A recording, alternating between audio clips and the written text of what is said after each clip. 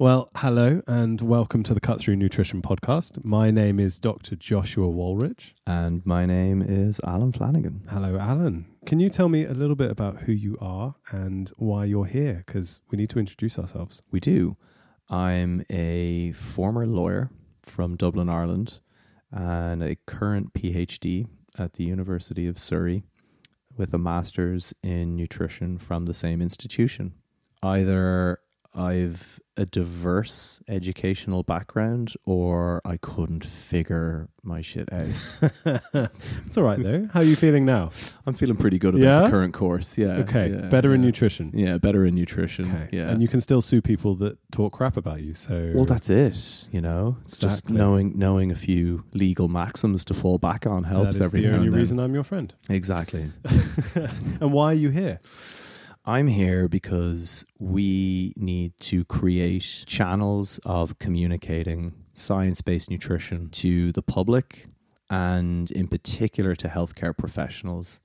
I've been keenly interested in how we can improve science communication for nutrition so that we can better inform the discourse and the conversations that are currently happening, which are not always informed by evidence. And I think it's important that we provide a platform to help to steer that ship towards discourse in the appropriate manner. Sounds good to me. Bringing some realism back to the phrase evidence-based. Yeah, exactly. It's lost its context to a degree. Almost means nothing nowadays. It almost means nothing. It means that someone can grab an abstract, throw a reference at the end of anything. The concept of being a citizen scientist is open to be somewhat abused. And it also means that people can use the term evidence to back really anything. But it's not simply about evidence. It's about understanding evidence, particularly in a field like nutrition, which is entirely shades of grey, nuance, context. And we need to be able to understand the shades of grey, understand the nuance, understand the context in order to come up with reasoned, informed positions that are communicated responsibly. Sounds good to me. So, Josh, who are you and why are you here? Well, my background is medicine. I am a surgeon working in the NHS at the moment, or a surgical trainee, to put its proper title. And I have become, let's say, acutely interested in learning more about nutrition, but not because of the reason that I think a lot of doctors are starting to want to learn about nutrition. I'm interested in learning about real nutritional science and learning about how we can give good advice to patients from a nutritional perspective without confusing them. Can you qualify what you said about not interested in nutrition in the way that many doctors are right now? Put some context on that. The reason I said that, I think, is because there's a bit of a trend going on at the moment in regards to nutrition being a sexy topic to talk about and learn about. Yeah. And quite a lot of rhetoric around food replacing medication and replacing pills. And if you eat the right food, you'll never need medicine. Yes. And to me, I think that rhetoric is particularly harmful. And we won't go into it in too much detail right now because we are going to do an entire episode on it. We will. It's important. But yeah, that's what I mean when I say I'm not interested in going down that road because I don't think it's helpful and I think it's harmful. Yeah. And I think that's part of our discourse in this podcast and over the course of the evolution of the podcast is very much going to be focused on trying to establish and to help establish for healthcare professionals listening what the status quo is on a given research question or given topic, and a real understanding of the nuances within the field that ultimately make food distinct from medicine. And that is not to say that nutrition doesn't have benefits over the course of the lifespan. Of course it does. But the problematic rhetoric and the somewhat moralistic undertones of having access to and consuming a quote unquote healthy diet almost as a healthism and a moral obligation is creating a problematic position for nutrition within medicine currently. And I think we need to help people move away from just rhetoric and beliefs and ideas that are formed often from a place of good intentions, but are fundamentally perhaps not in the best interests of the people that we serve in communicating this information. I would say for those listening at home as well, a good drinking game would be one shot every time we say the word problematic.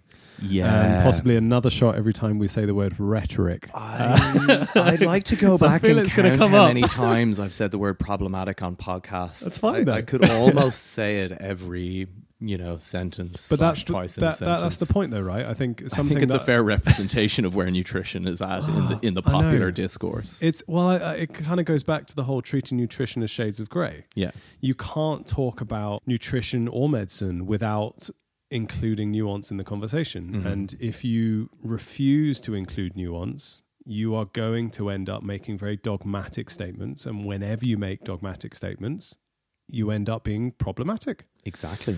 So, I think there's a good reason why we're using those words. And I think problematic has become one of my favorite words recently. And I think more people need to understand why these things are the way that they are and why the things are the way we're describing them as. Exactly. I think we need to... Or why we think that is. Again, don't want to be dogmatic in myself and say it must be, but it's true. There are issues with the conversations in nutrition currently. A lot of those issues stem from the fact that nutrition as a field is somewhat unique amongst health sciences in that diet is also very much a belief system for people. The way that someone eats is very much a part of their self-construct, and while we've typically assumed that's only an issue for the lay public, it's not. It's creeping into the role of nutrition in healthcare. And you have, for example, self-proclaimed low-carb doctors. I mean, what even is that? So inserting a personal prefix of a belief system prior to one's title as a healthcare professional is, here we go, problematic. So we need to be... rhetoric is problematic. That rhetoric is problematic. I'm fine with that. Maybe that should be the title of the podcast. Problematic rhetoric. and we need to be mindful of how we're starting to evolve these conversations, particularly within medicine. I mean, at the end of the day, nutrition currently is the shiny new toy for medicine. Yeah. A field that was long relatively dismissed within the medical fold. Yeah, because let's be clear, as doctors, we get very little training in nutrition at medical school. Mm-hmm. And, there are 2 points to that. In one way, I think that's kind of okay. I mean, we aren't training as dietitians in the UK. We're not training as nutritionists. We're training as doctors. We also don't get any training in exercise science, and we're not physical therapists. Yeah. There's a reason why we should be using the multidisciplinary team to treat our patients and to work with our patients. But at the same time, I do think that there is an importance to have a basic understanding when a patient comes to you with such ingrained beliefs about nutrition or about this way of life or living that they've suddenly embarked on because they think it's going to cure their diseases. It's important to have a baseline understanding, not so that you can form a new rhetoric with them, but so that you can address the rhetoric they've come with some form of evidence, some form of science to have a conversation. Exactly. And that's why it's important that we're having the conversations we're having and will be having on this podcast, because it's really important that we have nutrition in medicine. It's equally important that we understand the limitations of that in practice. We still need doctors to be doctors, and we have nutrition professionals. We also need to be very mindful that in bringing nutrition into medicine, we need to be conscious of where we're bringing that information in from, who is responsible for communicating that evidence. And in that respect, we've very much been off to a bit of a shaky start, because as much as we have just both acknowledged that historically there's been somewhat of a dismissal of nutrition in a way, that's manifest in the fact that doctors aren't taught any nutrition really in their medical curriculum. On the other hand, when it comes to the conversations about nutrition within medicine currently, they're all largely the loudest voices belonging to medical doctors. So on the one hand, we're saying doctors don't get any training in nutrition. On the other hand, there's that within profession bias to other medical professionals about a subject which we're also acknowledging they didn't get any training in and don't necessarily understand the science behind. Well, it comes with an inbuilt kind of hierarchical respect that we have as medical students to start with. It's just it's an instinctive and a learnt thing of you've got a doctor that's more senior than you. Automatically, it means that they know more about you in regards to medicine, which is almost always valid and true. But unfortunately, when people start telling the public or telling their colleagues that they also know about another topic, and, you know, we can, I think it's not always a bad thing to bring in Dunning-Kruger in episode number 1.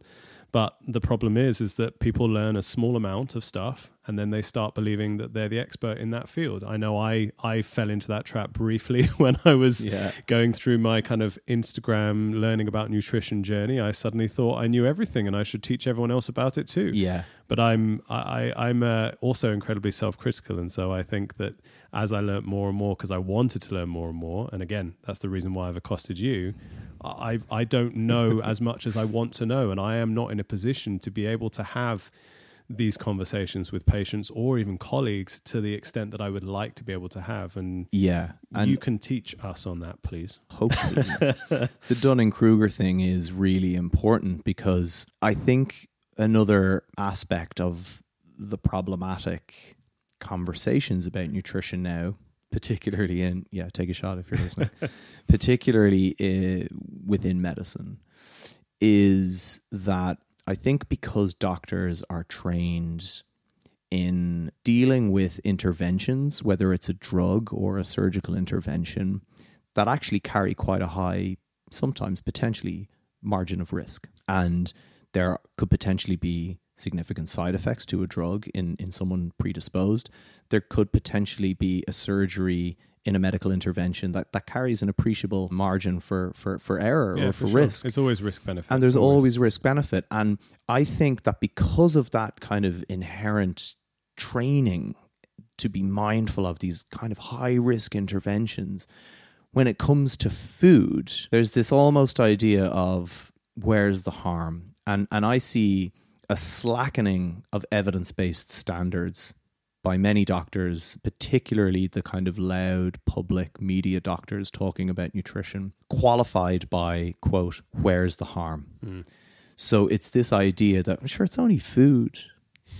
Sure, where's the harm? It's only coconut oil. We can put on everything. Yeah, we can make recommendations that are fairly half-baked, evidentially. Good pun for the food thing there. Yeah.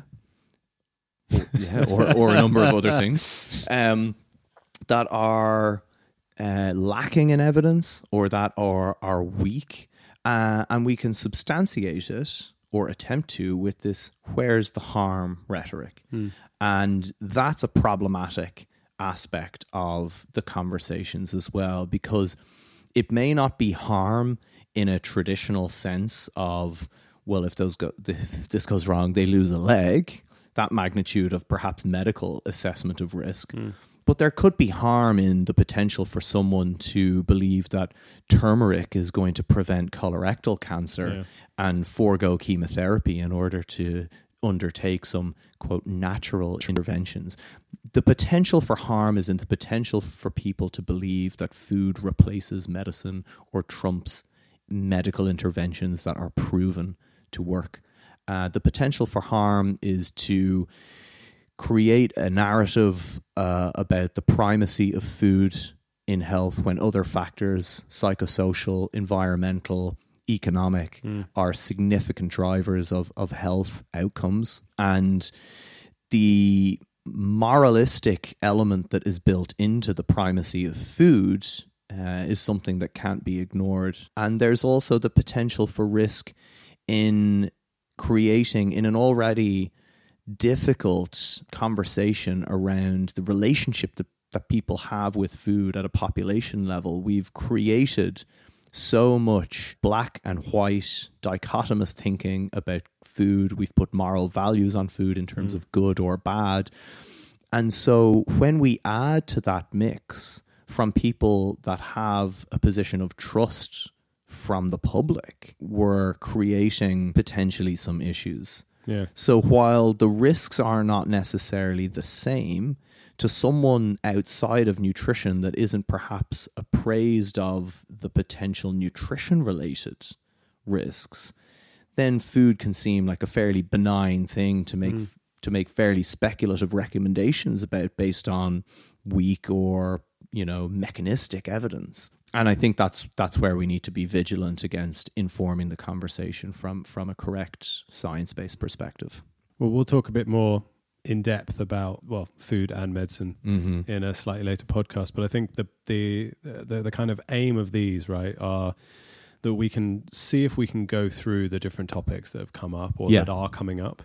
Maybe try and create some form of almost an encyclopedia for these kind of topics around where the current evidence base is. Yeah. I know that when I was trying to look for a balanced or nuanced view on some of these topics, so for example, the keto diet, just using one particular diet that gets a lot of encouragement and press. Yeah, I would say the American doctors specifically are very encouraging of it as a diet.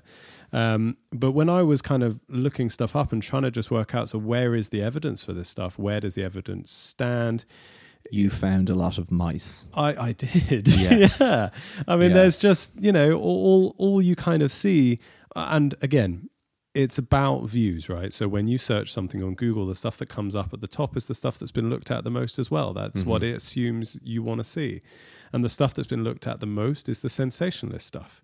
So it's very hard unless you have a very good understanding of how to read scientific papers and kind of appraise evidence and even appraise the review articles that are out there or the meta-analyses that are out there.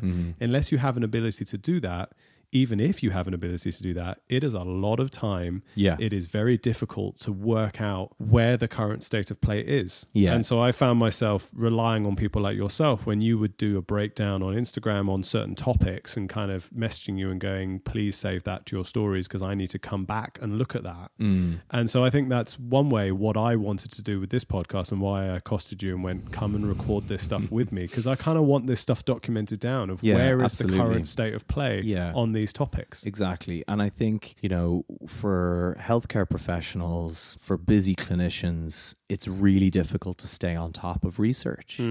Reading research is a skill. It's not necessarily one that people have the time to refine as a skill. Like any skill, it gets better with practice. But if you're busy as a clinician, you don't have that time.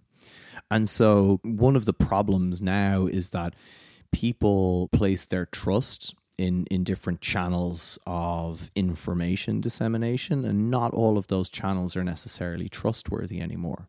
So the bias to perhaps another medical doctor doesn't really end up being sound in terms of the information that person is communicating. Equally, the bias within nutrition to people that have particular beliefs about diet and health is problematic to unpick.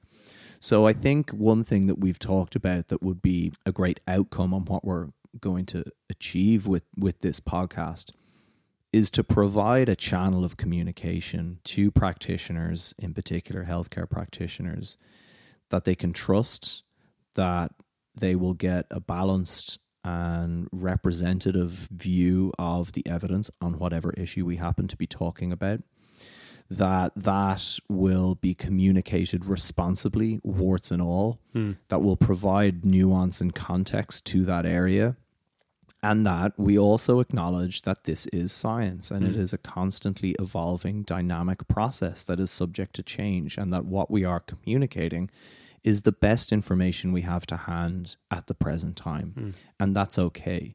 And one thing that people have seemingly forgotten about, I think, recently is this idea that science is an evolving process. Yeah. And they expect a position to be it. And it's like, well, no, it's never it. Nothing's ever proven truly in a scientific principle.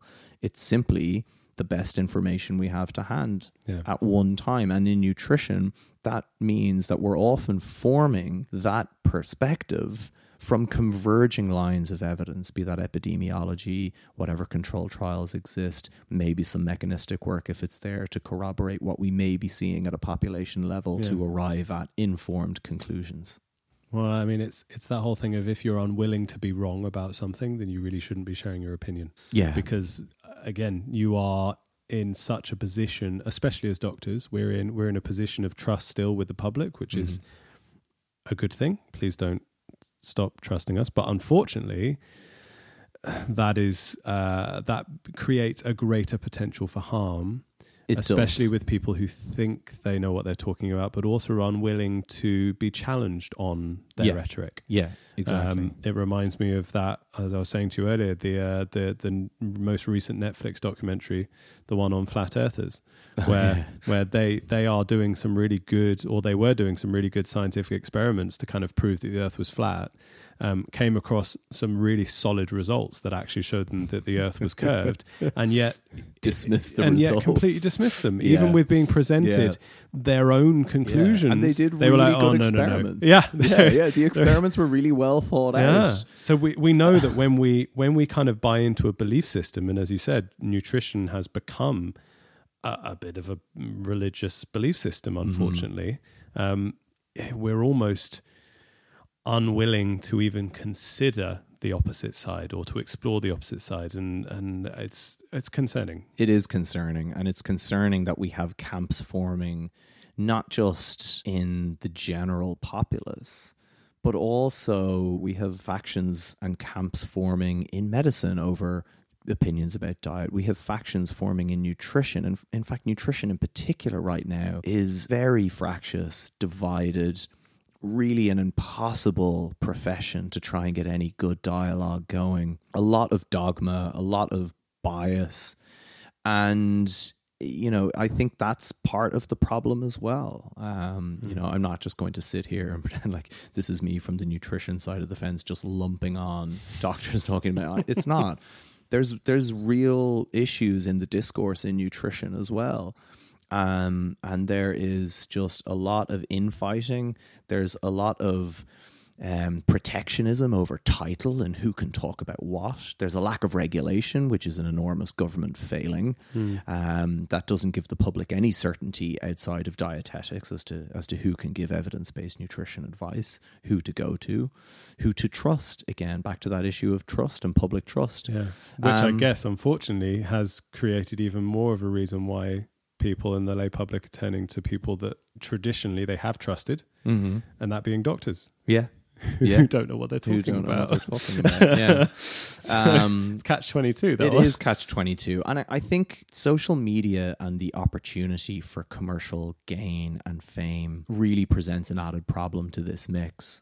And you have media-savvy entrepreneurs, essentially, for whom being a doctor in qualification or being a dietitian or nutritionist or whatever their baseline qualification is, allows them that level of authority bias to essentially mount and advance for commercial gain fairly spurious beliefs or opinions about nutrition and food and health.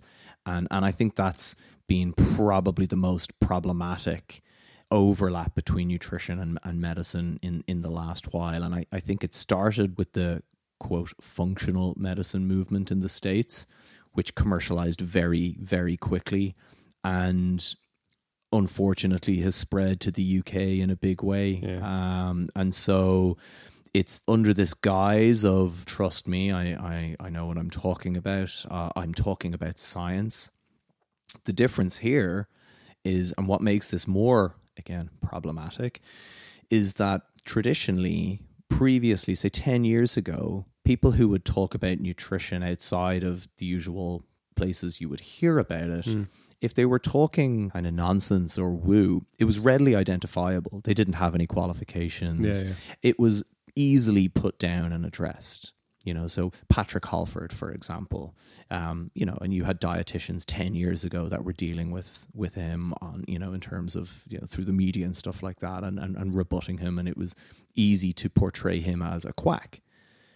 Just But- explain for just give us a brief sentence as to what he was saying and why it was rubbish. Patrick Alford was a self-proclaimed nutritionist slash naturopath slash healer who basically started a supplement company, and created an entire brand out of, his perspectives, but was wildly unqualified, made fairly spurious links between diet and everything else, very much in a kind of naturopathic perspective. Sounds all too familiar.